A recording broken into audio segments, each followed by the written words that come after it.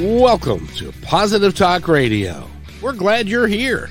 I'm Kevin McDonald, your host for this grand adventure, and I thank you for joining us. You see, our mission is to create a positive, personal connection to all things with courage and love. We invite terrific guests, interesting topics, and great conversation, all in a fun, entertaining way. And we always manage to learn something, too. So I hope you will stay right where you are for this episode of Positive Talk Radio.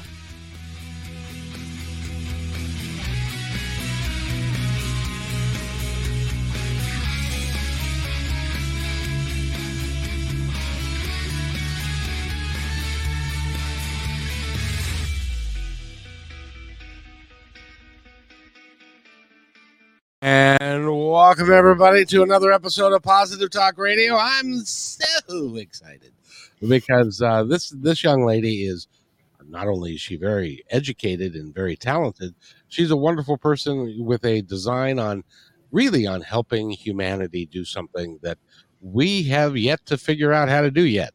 So we're going to start working with that, and she is doing a great job. Now, I have to tell you, if I screw up any part of this, it's all my fault. I've been practicing.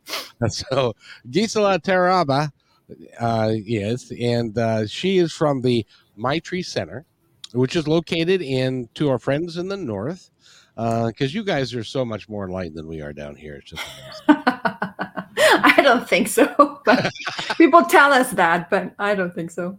Well, we all have our issues. And the Maitri Center. Maitri is Sanskrit for what? Loving kindness. That is such a wonderful name for a business and to do what you do. And one of the major things that you do that I'd like to kind of focus on if we can, because I'm not even sure I have the definition of, what is compassionate? Yeah, compassion is, there's lots of different definitions of compassion. I know that Dalai Lama, and there's a lot of literature that defines compassion as the ability to witness someone's suffering and then to be with that suffering, as well as have a desire to alleviate that suffering. So rather than seeing someone suffer and moving away from it and saying, get away from me, you care for the person and you want to help them. From our perspective, there is an element of allowing all things to be, which is sometimes people want to help other people, but with attachment. So if you see a homeless person and you give them money, you're like, well, the expectation is you're going to do something good with it. But really, if you're giving the money from the heart, whether they use it or not is really up to them. And so the compassion really is to feel with and want to do something. But there's a difference between compassion and empathy. People think, and they confuse them, but empathy and compassion actually activate different areas of the brain. So empathy really activates the pain area. So if I see you suffer, Kevin, I'm going to suffer too. So if you're drowning, I'm going to drown with you. But compassion actually activates the areas of the brain that release oxytocin, which is kind of like the feel-good neurochemical, right? It's like what we get when somebody gives us a hug. It actually enables us to hold space for ourselves and actually witness your suffering, but not from a place of like, I'm going to drown with you, but actually I'm going to remind you of your power and help you up if you desire. So that's kind of the difference between empathy and compassion, and that's how we define it. Very nice, because there's also that judgment thing that gets in there somewhere, which is like with a homeless person. It's like, I'm not going to give them any money. They're just going to go buy booze with it. Well, quite frankly, that's none of your business. If they do that, if you're being compassionate, you will work to be kind to them. And if that's what they go do, that's their deal. Is that kind of right? Yeah. That's at least from our perspective. Suspending judgment is really in approaching things with curiosity. So rather than, saying, oh, this is how people should be, we get curious about people's behaviors. Why would someone want to go and spend their last dollar on, maybe they have trauma that it's unresolved and that's how they hope. So it really is about getting curious about each other rather than judging. And it's interesting because I did a post on this recently. People confuse judgment with discernment. Discernment is being able to take a look at my life and say, okay, I want to choose that. I don't want to choose that. I want this and I don't want that. But once you introduce resistance to the discernment, that's when you start to get judgment. I hate this. I hate that. That person sucks. This sucks. This. And so when we start to get resistance, when we start to say, I really don't want that, and feel kind of a lack of power, we start to judge people. So how we get out of judgment is to go back to discernment and say, that person has no power over me, or this has no power over me. I'm going to choose this or that for myself. How does compassion play in the workplace and at home and stuff, if we are going to try and really build a better place, a better world for us to be in? How can we be compassionate to other people when everything in every bone in our body is saying, I'm going to judge you? And how do we how do we get away from that? Yeah, so that's so good. I think the starting point for compassion, and that's one of the things it says in the literature, and I know I myself have experienced it, is to start with yourself. You really can't be truly compassionate to someone else unless you can hold space for yourself and truly accept all those aspects of yourself that you don't like. So it really is about being compassionate to yourself first. And so holding yourself with kindness, instead of motivating yourself with that harsh inner critical voice, motivating yourself with kindness, with nurturance, being able to give yourself that which you're seeking from other people, which is, love me, look at me, like those things that we seek externally. Being there for yourself, not hurting yourself with your negative thinking. I used to do that quite a bit. Also being mindful is another component of self-compassion, because a lot of the times we spend our time either worrying about the past or feeling guilty about the past or worrying about the future. And then we miss the opportunities to be joyful and happy in the moment. So mindfulness helps us be in the present moment so that then we can be aware of how we're feeling and how we're thinking. So then we can offer ourselves that compassion. The other aspect of self-compassion is that common humanity. The more I give the more I fill my bucket, the more I have to give to people from my overflow, not from my reserves. So that helps me understand others. So when I behave in ways that are so not unloving and I give myself nurturance, I'm more understanding of when people act that way towards me. And you also work with or talk a great deal about positive affirmations and doing and also the law of attraction and doing things like that, because in reality, I wanted to ask you, when we're talking about self-love, we're talking about ourselves, how do we get out from that? Because there seems to be like a place where you go where you admit your failings, but then you are, rather than accepting them, you're making excuses for them. Is there a difference between, I'm sometimes not a very nice person, but it's because how my dad treated me when I was is there does that happen to people? Yes. I love this question, Kevin, because you hit the nail so spot on. We cannot make true changes until we release the resistance, because resistance is actually what hurts us, is that inability or unwillingness to actually feel those difficult feelings. The minute we're saying this is Kevin's fault or my dad's fault or my family's fault or somebody else's fault, we're not accepting responsibility for what we perceive and how we feel. And so compassion helps us be aware of what we're thinking and feeling. That doesn't mean that people didn't do stuff to you. I myself experienced some childhood adversity.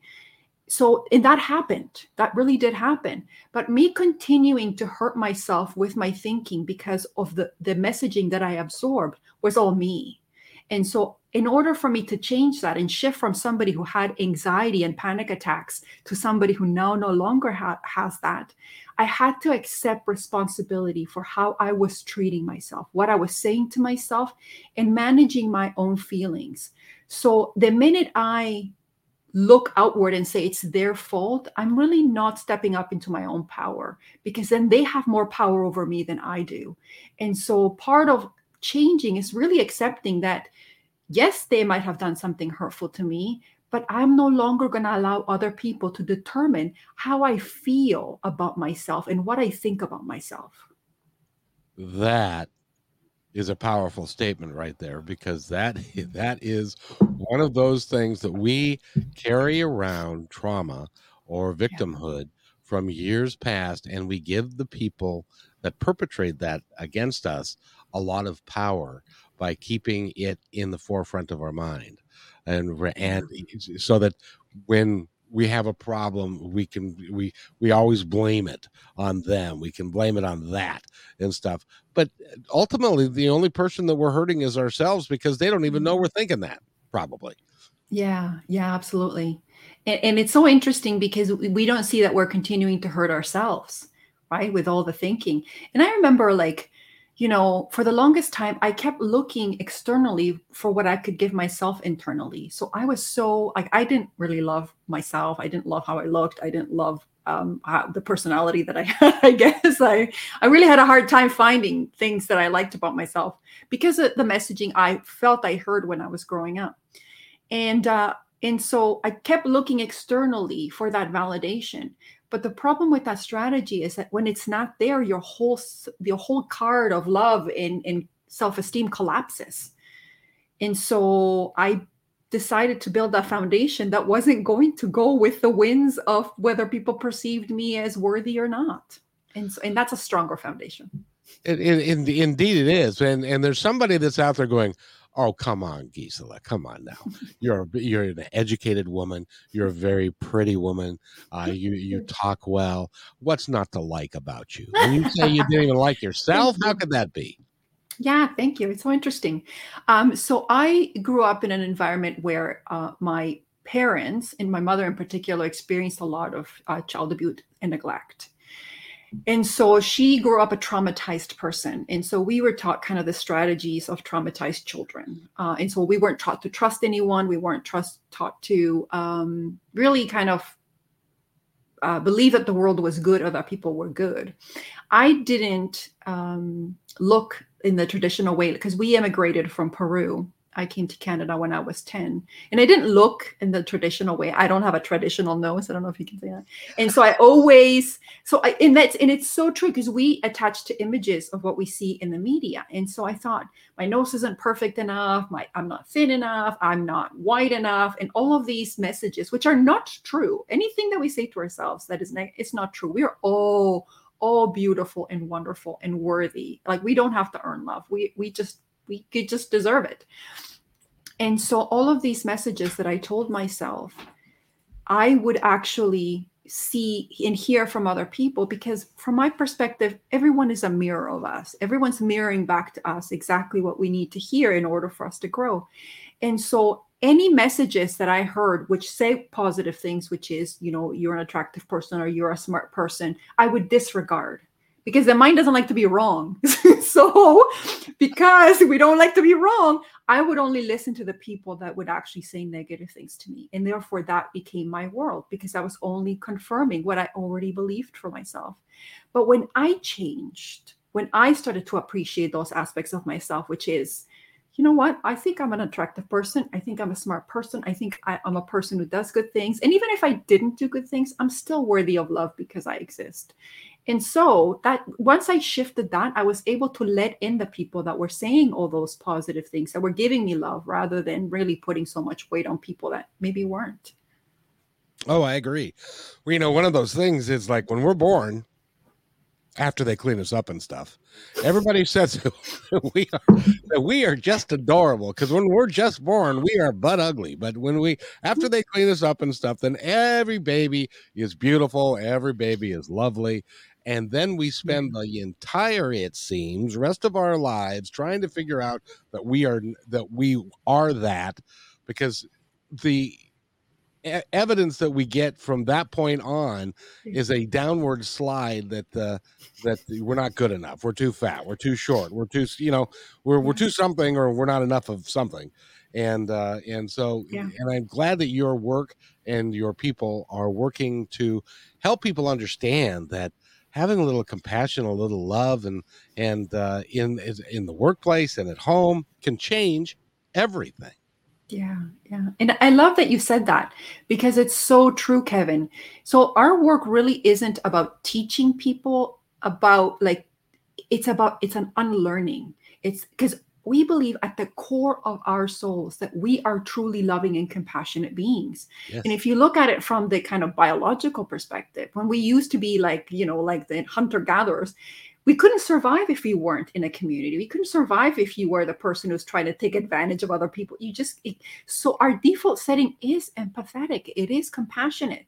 It's just we've learned all of these messages that say that we're not worthy, that say that we're not good enough, not attractive enough, not smart enough, not whatever enough.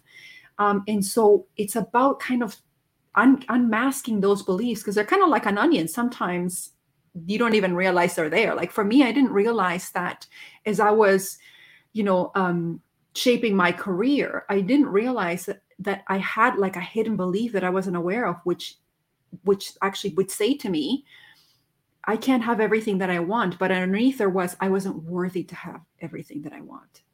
And so my inner critic voice wasn't horrible. It wasn't like you suck and, like you're a horrible, terrible person. It was much more subtle. But when you start to kind of, like peel the layers, you start to see that underneath there are some core beliefs that are really holding us back. And so it really is about becoming more yourself, your true, authentic self, which is loving and compassionate. I just had a thought that I want you to confirm or deny it for me. Sure. Excuse me. And that is this. When you're young and you're going to embark upon your career, there's a bunch of stuff you've never done. If you're like in my world, I was a busboy. I'd never been a waiter. And then when I became a waiter, I was never a captain. When I became a captain, I was never an assistant manager. And so you get to a level and you think, I'm not capable, or I don't think I can do the next level, until you get to the next level and you look back and you say, oh, I was really good. I could do this. I can do all this, but you don't know it until you experience it. It would be so much more handy if you believe that you can do anything, and then you set out to work through it and to make it happen, understanding that you can do anything. But in our experience, you don't believe that. Or at least I didn't. Yeah, no, it's so true. And I love the fact that you actually did it anyways. Yes. Because you've heard this, I'm sure you've heard this saying, which is like, courage isn't the absence of fear. It's being afraid but doing it anyways. It's moving forward despite the fact that your knees are buckling and you're like, I feel like I bit more than I can chew. But it's so true. I don't think we know how much we are capable of until we hit that next threshold, and then we keep going and going. But the fear, a little bit of fear is good, because sometimes it's telling us, you know what, like we're getting a new level, we're hitting a new thing, this is exciting. And sometimes we confuse excitement for fear. But fear is problematic when it really holds us back. And a lot of the times we give up really stepping up into our own power for the security. But security feels not always great. Security is only good to a point. Once you feed yourself and you're able to put a roof over your head, and then it just feels like stagnation. And so many people are stagnating right now, stagnating at work, stagnating in their lives, because they're too afraid to take the next level. But courage, again, is doing it anyways, which is scary sometimes, it feels. And then you throw in the fact that a lot of us don't believe that we're capable of it, or aren't good enough for it, so we self-sabotage ourselves. Yeah, and that's why people love manifestation. I don't know if you guys have talked about, I'm sure you've talked about in this, people love manifestation, but they don't realize that. And I connect this to self-compassion and self-love. The reason being is a lot of the times, or sometimes, we hold ourselves back because we don't believe we're worthy, or we don't believe we're capable, or we don't believe. So all those limiting beliefs are holding back your manifestation. The universe is like a kitchen. It wants to give you what you want, right? And so when you go there and you make your order, it's working its little hardest to bring you that manifestation. Your job is just to align to the vibration. But a lot of the times what happens is that we start to question our order. We're like, well, maybe ordering the lobster was too much. Maybe I should just settle for the chicken. The chicken, I always get the chicken. And so the kitchen starts to go, okay, she doesn't want the lobster. So it's, you stop it, you stop these manifestations, and then you wonder why, other people must be special that they're able to do it and not me. There's nothing different from us than Oprah. There's nothing different from us than the most, I don't know, talented or rich person. There's no difference. We're all from the same, energy.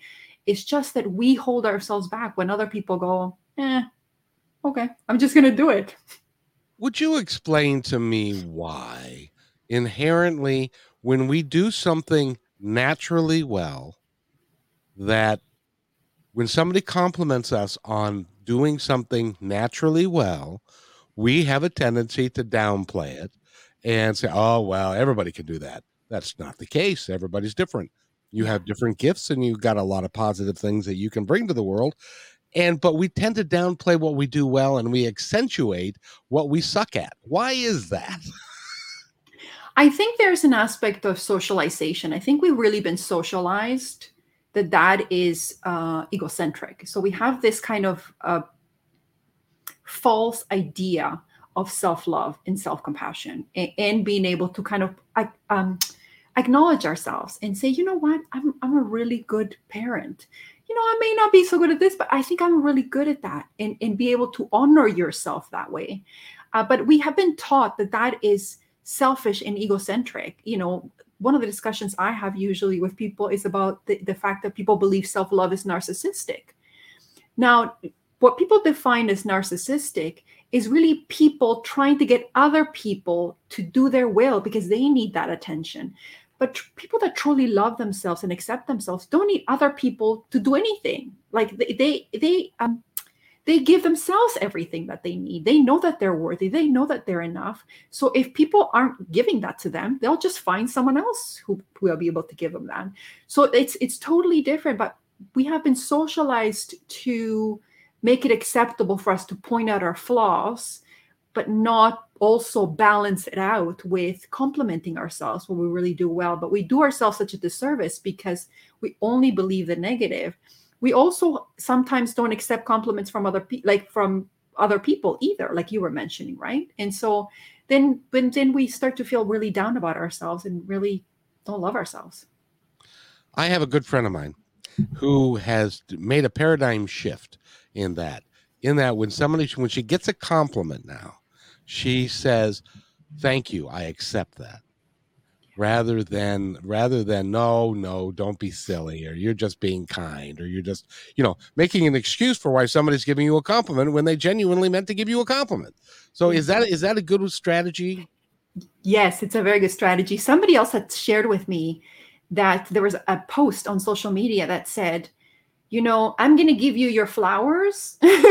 Whether you choose to throw them out or keep them is up to you, but I'm still going to give you your props, right? And so it's allowing people to honor you that way, because it's really about you honoring yourself. Is you saying, just thank you is enough. Just thank you. You don't have to make it a bigger thing. And then when you do that, you really are just honoring yourself and honoring the fact that, and you're also being grateful to the person who's noticing that in you. You're giving them an opportunity to give you flowers, right? I got to ask you, because you've been studying this for a long time, and you've worked at it, and you understand it, and you're living it. What do you say to somebody that's like, crap, Gisela, I can't do that. I can't figure it out. I'm hard on myself. I can't seem to like, myself, and my butt's too fat. And oh, by the way, as a human being, we never get to see our own butt the way it actually looks because it's always in a mirror. That's a good one. Sorry, go ahead. As a person who has a flat butt, who people have told has a flat butt, I appreciate that. Yeah, but that's secondhand information. You never That's can. True. Unless you can look around 360 and you're like really limber, you'll never. In any event, I digress. Yeah. But we never get a chance. We never look at ourselves the way we truly and really are. How do you give us some steps so that we can learn how to appreciate ourselves for who we are? And I'll give you. Let me give you an example. Yeah. there's a guy that's going to be on my show next week, and I met him last week. His name is Reverend Rob. He's from Florida. He's a tarot card reader, and Oh, cool. he gets on, and he's got this white mustache, and he's got glasses that look remarkably like mine, and he's a little heavier than me, and we could be from the same mother. And I was sitting there looking at him going, oh, he looks good. He looks fine. And I was looking at myself, oh, no, I'm fat. I don't have any hair. I've got da, da, da, da. Why do we do that to ourselves? Yeah. Again, because we tend to really buy into the negative. We really buy into that belief and we look to criticize ourselves because part of it is we haven't been taught to do that. There's been kind of this messaging. I know my parents, they were doing the best they could. Like there wasn't, like sometimes there wasn't nurturing. Sometimes there was, sometimes there wasn't, right? Because they were trying to hold space for themselves. Right. And so they were doing the best I can. I know I am doing the best I can with my kids, and they tell me when I'm not doing such a good job. But the truth of the matter is that, we've been taught to perceive loving and being compassionate to ourselves as narcissistic, as overindulgent, as weak. Weak. You have no idea how much I hear about, compassion in the workplace. That's weak. No, it isn't. It really takes a lot of strength to sit and lean in and have compassion for somebody who might be bullying and harassing people and have that conversation. It really takes a lot of strength to lean into someone who may have made a racist comment and say, okay, we're going to get curious about what's happening for you, that, like how you've been, socialized. And so we have been taught that these things are weak when really they're extraordinary strengths. In the truth of the matter is that we are all so, so beautiful and we are so, so powerful. And, I give this analogy to my children, because my kids sometimes talk that way. They're like, well, so-and-so is so thin and she's so beautiful. And look at all the stuff on social media. All these people are models and how come I don't look like that. And it's like, if the world was full of roses and just roses, what boring gardens would be, right? Like there's so much diversity in flowers and they're all so beautiful and gorgeous. And if we didn't have that diversity, the world wouldn't be as beautiful as it is without those different flowers. I don't think the flowers are all going around, comparing themselves. Oh, I wish I was a rose, or I wish I was, they're just being, right? And so we naturally have this tendency towards the negative. We naturally have this tendency to protect ourselves. But the truth of the matter is all we're doing is really harming ourselves. So to answer the first part of the question, which is, what if somebody's saying I can't do that? And I have heard it, is be willing. Be willing to take a step. Be willing to even be willing to start. Be willing to start one thing or to take a step or to, even if it's just being more mindful about how you talk to yourself and saying, no, thank you, when you say a really negative thought. Or to extend yourself some compassion when you're feeling terrible and you're looking to someone and they're not supporting you, just to say, you know what, just put your hand on your heart and just say, I'm here for myself. I'm here for me. Or, may I be happy? May I be healthy? Just send yourself some positive affirmations. All of those small moments add up. They really, really do add up. And eventually you find that you are actually living a much more full and abundant life. When I first started meditating, it was gritty. You're like gritty, like to sit there for like even 5 minutes. It felt uncomfortable. I felt itchy. I would yawn. Sometimes my muscles would twitch. But I take small steps. I said, okay, today I can only do 3 minutes, but I'm going to do 3 minutes. And then slowly over time, now I can meditate over an hour and a half, over 2 hours, or longer. I mean, it honestly feels amazing because it feels like there's space between my thoughts. Like I can sometimes it's just quiet, which is awesome. But if you told me in the beginning that I was going to get here, I would have been like, no way. It just feels so terrible. How could I get there? But it just takes the commitment. We have to show up for ourselves and say, I'm willing. The pain of not changing has to be greater than the pain of actually sitting with the gritty meditation. And that's exactly right. And just actually just being quiet and being reflective is really helpful. A funny story, because this is so pervasive. What happened to us in our youth, that we do things that we don't even recognize that we do. I'll give you a quick story. When I was like 12 years old, my mother went to the store. It was Saturday. I always clean my room on Saturday. And this particular time I got motivated. Sometimes you just feel like cleaning. And so I Yeah. got the vacuum out and I cleaned up everything and I dusted everything off and I put everything away and I even put the vacuum away. And my mom came home. I even shut the door where the vacuum was. And my mom came home and I said, "Can I go play?" And she said, "No, you haven't cleaned your room." And I said, "Yes, I did. Come look at it." She said, "I don't have to." I said, "Well, how do you know that?" And I said, "The vacuum's put away. You didn't even get the vacuum out." I said, "But no, I got it out." And so you know what? Today, I'm a 64-year-old man. Guess what's not put away? The vacuum. It's so interesting how we are just stuck in our lens at times and we don't see beyond that.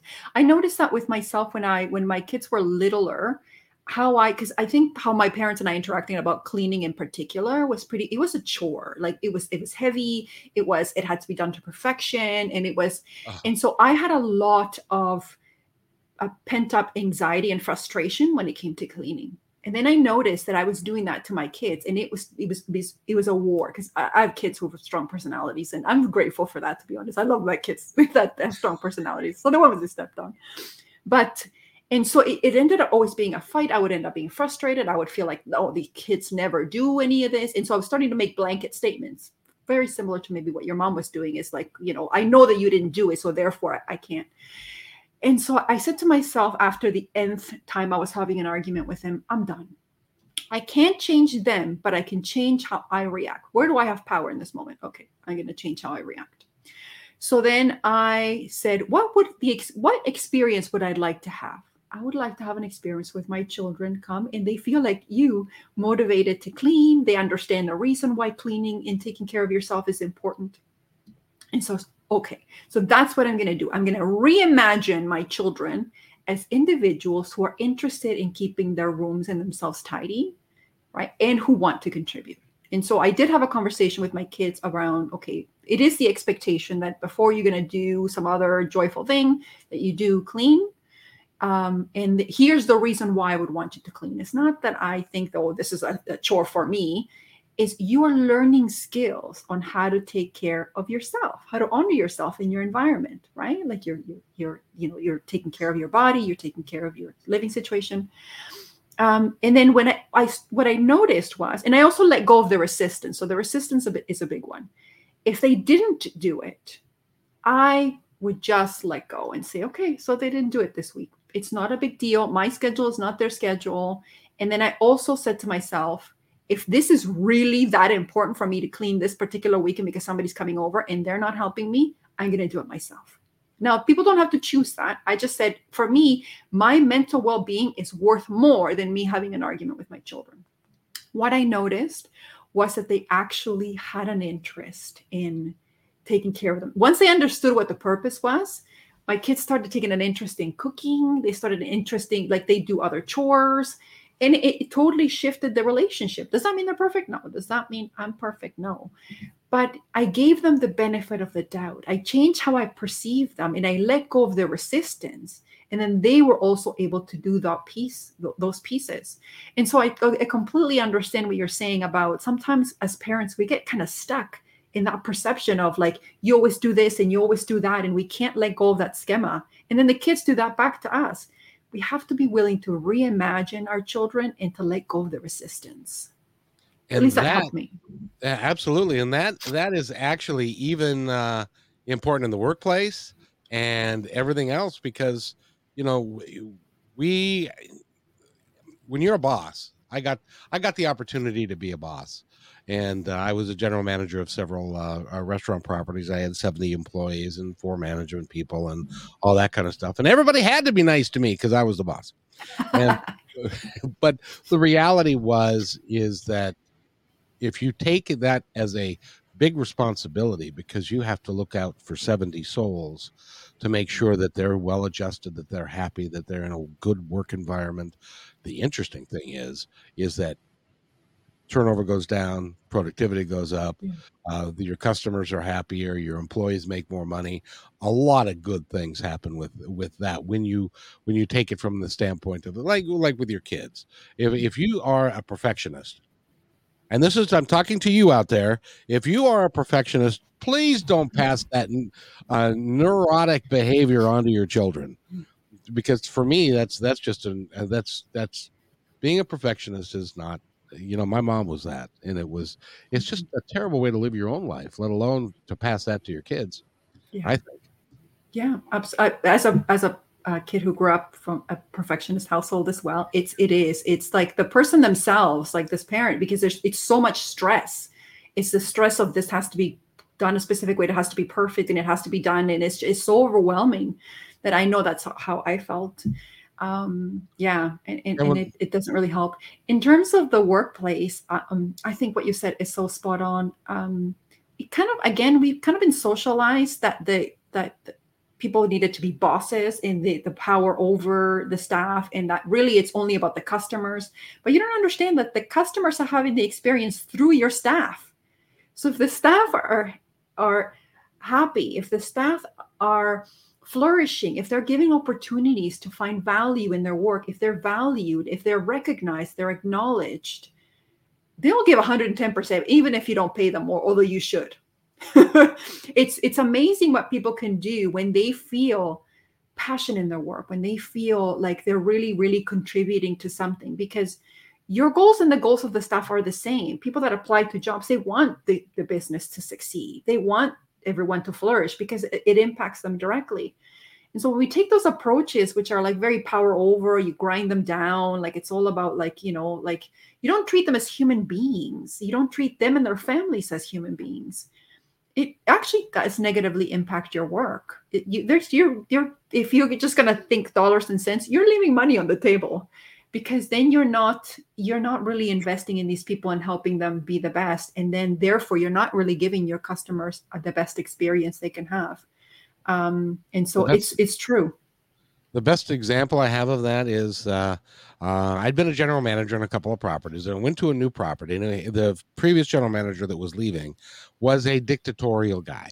He liked to have things his way. His turnover was like 300% year over year, and it was not a great situation. So I go into the first staff meeting that I have with the entire restaurant staff, and I say to them, I want you to know that my job is really simple. It's to make you the most money that I can get you to make.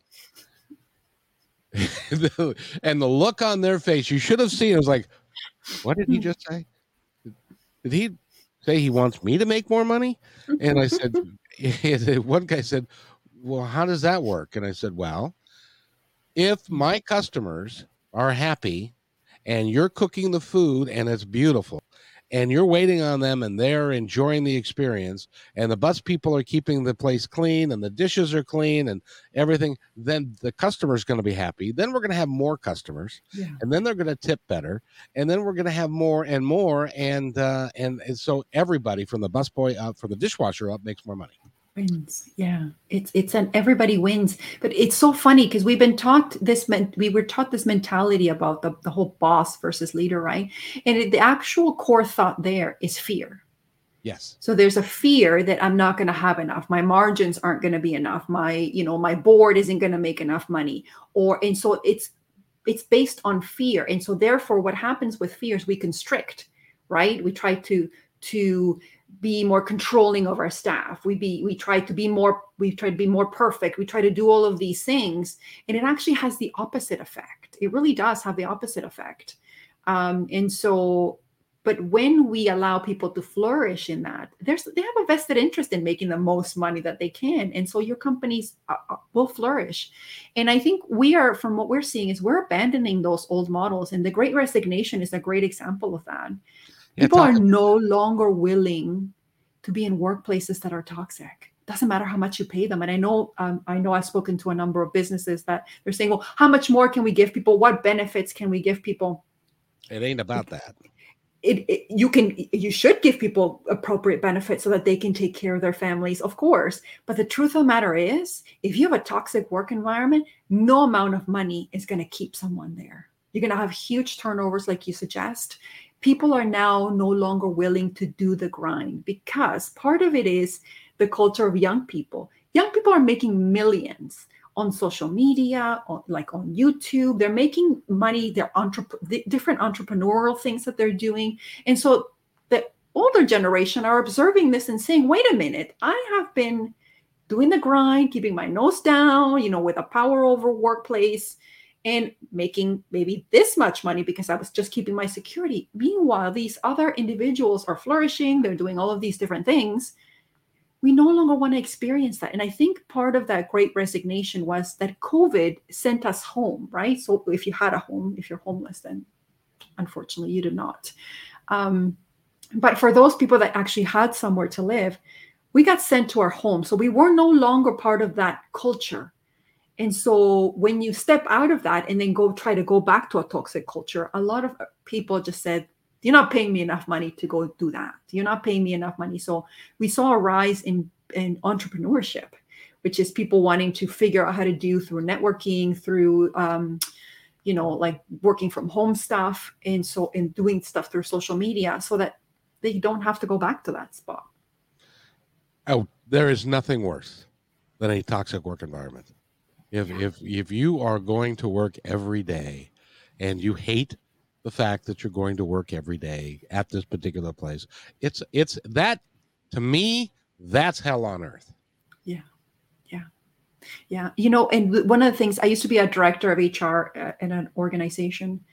And then one thing that I saw was that your body has a way of telling you when you've maxed out. People go on sick leaves. That's what happens is that you max out at one point and then people just stop showing up to work because they can't do it. And then they get judged for that. But the truth of the matter is what's going on for them is that they can't take the culture anymore. That either they're doing something they shouldn't be doing work-wise, like meaning that's not their ideal career, or the stress of the job or the culture is too much for them. And so these are opportunities how you introduce compassion, and that is really having conversations with the person. Like, what's going on for you? Maybe something going on at home, or maybe this isn't just the career path for you.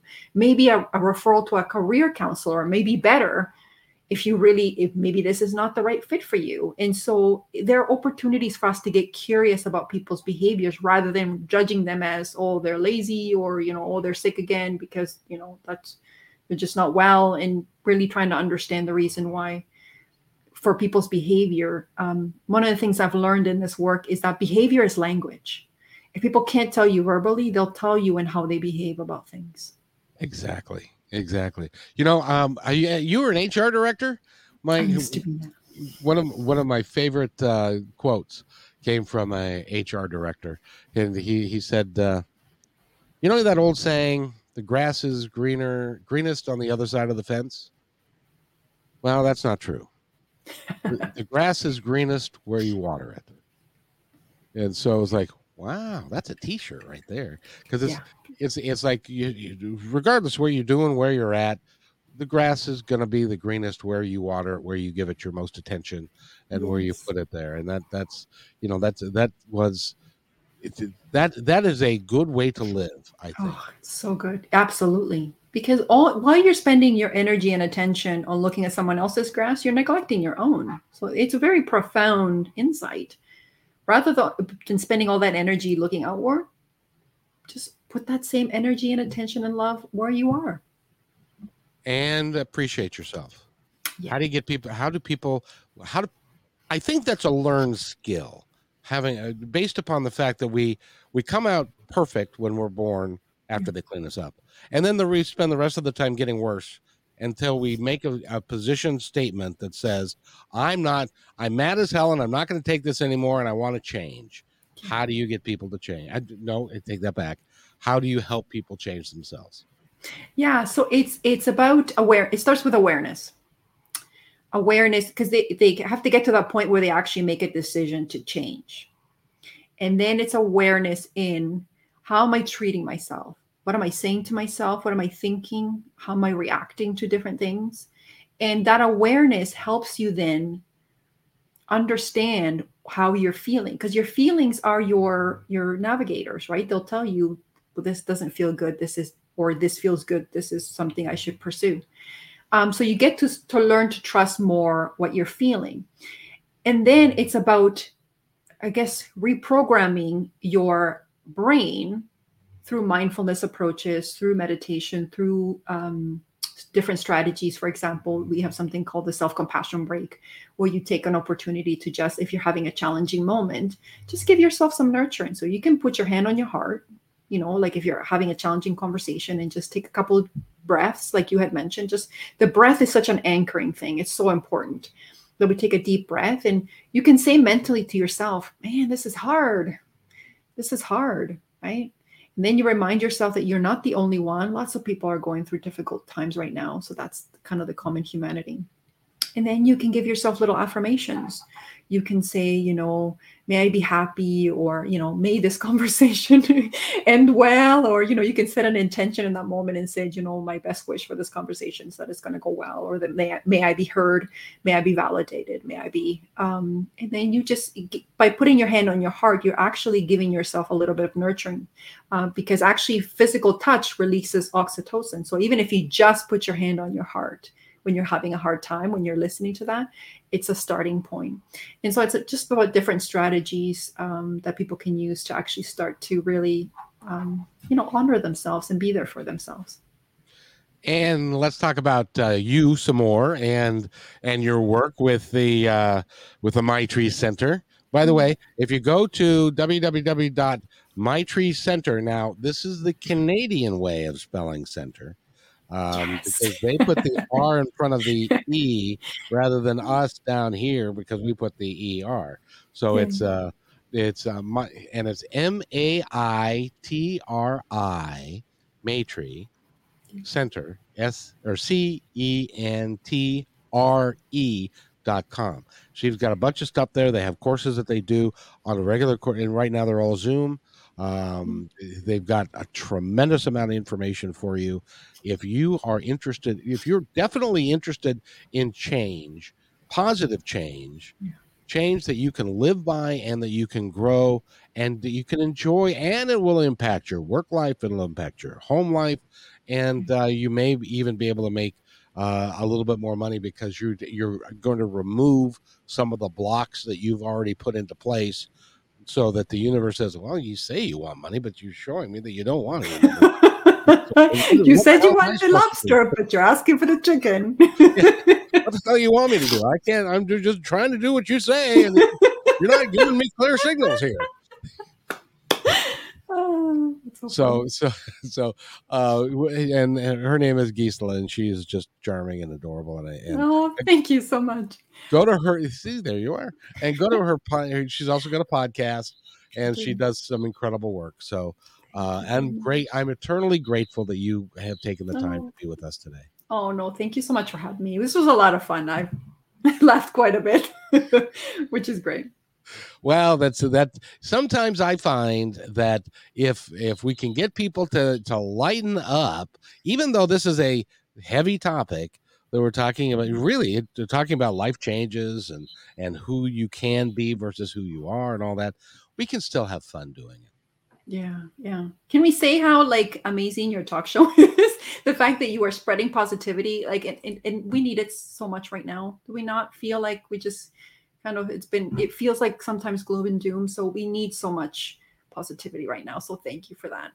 Oh, you're so welcome. And by the way, this channel is Positive Talk Radio is growing, and we're getting more people all the time. It's as you know, being a hard podcaster, it can be a hard slog getting an audience. It can, yeah. Because our episodes are so far, we put an episode about once a month.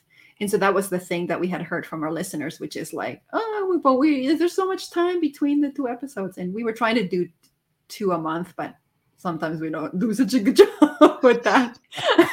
Well, it's hard, and this is what you do is you help people. What I do is to bring you to my people so that you can help them. That's what I do. Which is, it's the connections are so key, right? It's really, and you also, you're giving people an opportunity to explore different aspects of themselves, which I think is amazing. Yeah. Absolutely. And I really appreciate having you here. You No, are, thank and can I twist your arm and have you come back like once in a while? Yeah, for sure. That would be a lot of fun. Oh, And awesome. you got to come on my podcast. I That was you, the deal. you That was the when deal.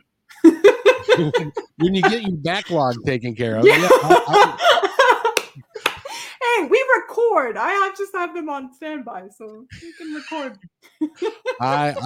you let me know when and where, and my happy ass Okay, will be there. that would be great. So, Gisela Taroma has Oh, been our guest today. She is from the Maitri Center and it's located in Canada, and but they do incredible work, and because of the good things about the pandemic are that we are now figuring out how that we can approach things no matter where you are from a global basis. So I mean, my show's been downloaded in all 50 states and 65 countries around the world. wow. So it is, That's a huge accomplishment. Can I just say that? Like, that's huge. I accept that. I Yes. accept Oh, that. And if you'd like to sponsor this here program, I have got room for that as well. So oh, good to know. so good to know. And that's what she says. All right, click. So, Oh, just joking. so Gisela, thank you. Before we go, I want to give you a moment to tell our audience that's listening now or in the future anything that you'd like them to know. Thank you very much. I appreciate that opportunity. We're actually creating a community. The purpose is to be free. There might be some small charges depending on our provider, but we want to create a community where people come together to talk about loving ourselves and being compassionate to ourselves and others. And so we are putting together a platform so that people can actually interact with our podcast, interact with other people, and actually just help each other like lift and grow and share. Because for us, it's not just the one-to-one with people or the groups like that way. We love for people to just form these long-term relationships so they can support each other on this compassion journey. I will tell you that it is the way that we live down here these days. I interviewed a guy yesterday, and just before we go, and he was talking to me about the 40s and the 50s in our country, and he was from Brooklyn, and he said, "Well, in those days, Joey the plumber and Johnny the butcher, and he was coming out. They had like everybody was known by what they did, and it was like a local guy, and one of them was Jake the carpenter and Bob the roofer, and they came and fixed somebody's house." But we had intimate connections with the people in our community. We no longer have that. I lived in a cul-de-sac for heaven's sakes, and it took me 5 years to figure out who was living next door and actually say hello. I can't criticize that. I live in the country and it's very rural, so my neighbors are like far. Yeah. So talk about not really wanting neighbors. So what everybody would do is we would drive into the cul-de-sac, we'd hit our garage door opener, the garage door would go up, we'd go in, we'd go down, and then we never left until we opened the garage door again to go to work. And so we did not form a community, even though it was 11 houses and we were in the same cul-de-sac. Yeah. Doesn't it feel like we've become afraid of people? Doesn't it feel like we've been so and it's a fear of ourselves. Like what I mean is that it's a fear that we're not going to be able to overcome whatever happens to us. I think it's a lack of trust. Because I remember when I really kind of hit the wall with the trust piece, I realized that it wasn't that I didn't trust other people. I said I didn't trust myself to be able to cope with their betrayal. And so once I realized that I had the power to overcome anything, people no longer were seen as a threat. Absolutely. And I want to leave you with one thing that I learned in a seminar one time.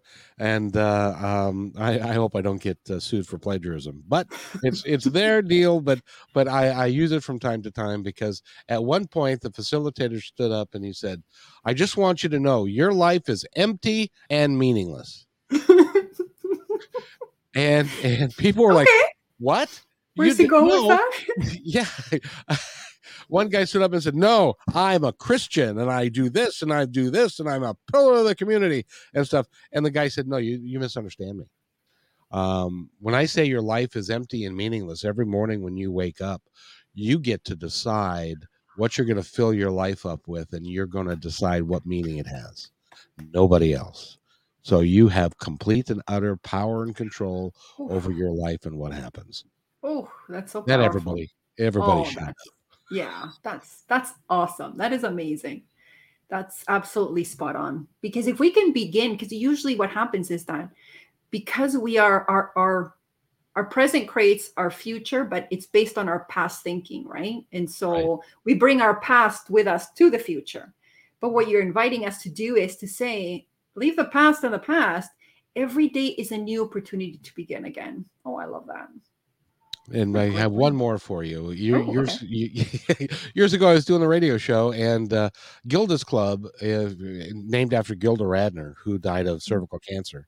And this was a cancer support group, and I had several women on the show, and one was a 4-time cancer survivor, and she was in remission again.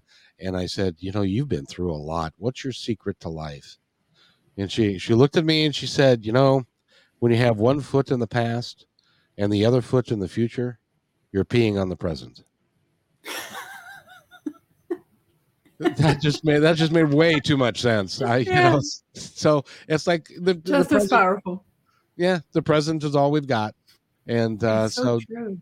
Don't worry about the past. If you can find one person on this planet currently living that can do something about the past, let me know, because I don't know anybody that does or can. So we all we've got is the future or the present, because the present will dictate what the future is. Yeah. Although I have heard of a couple of people, like they talk about reality creation, and they talk about like when you change your current state, you can change your past. Meaning, so if you're aligned to a higher level, right? Like if you are more joyful, happy, or whatever, you are kind of on a different trajectory, if you may. So that's a way of changing your past, I guess. It is, because I stand corrected. Because if you change how you behave in the present, you'll be seen differently by everybody that you interacted with in the past, and they'll say, wow, what's he doing? He's changed, or she's changed. She's a lot more joyful than she used to be. I don't remember that part. And, and so I stand corrected. I'm going to use that. Can I plagiarize you? Please knock yourself out. Just same as yours, man. Anyway. I think I took it from someone else, so I don't know. I have had a joyful time talking to you. This has just been so much fun. Thank you so much. Gisela Taruba has been our guest, and the Maitri Center in Canada. Go to www.maitrecenter.com, and I'm not going to spell it out for you again, but you can look it up, and it'll come up. If you'll wait right there, I'll be right back. Thanks for enjoying this episode all the way to the end. Please give us a like and subscribe to this channel. This has been a production of kmmedia.pro.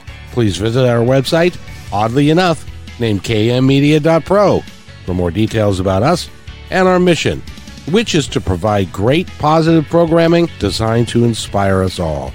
I'm Kevin McDonald, and I'm proud of these shows, and I truly hope that you'll like them and share them with friends and family. So on behalf of our entire team, remember, be kind to each other, because each other's all we've got. We'll see you next time.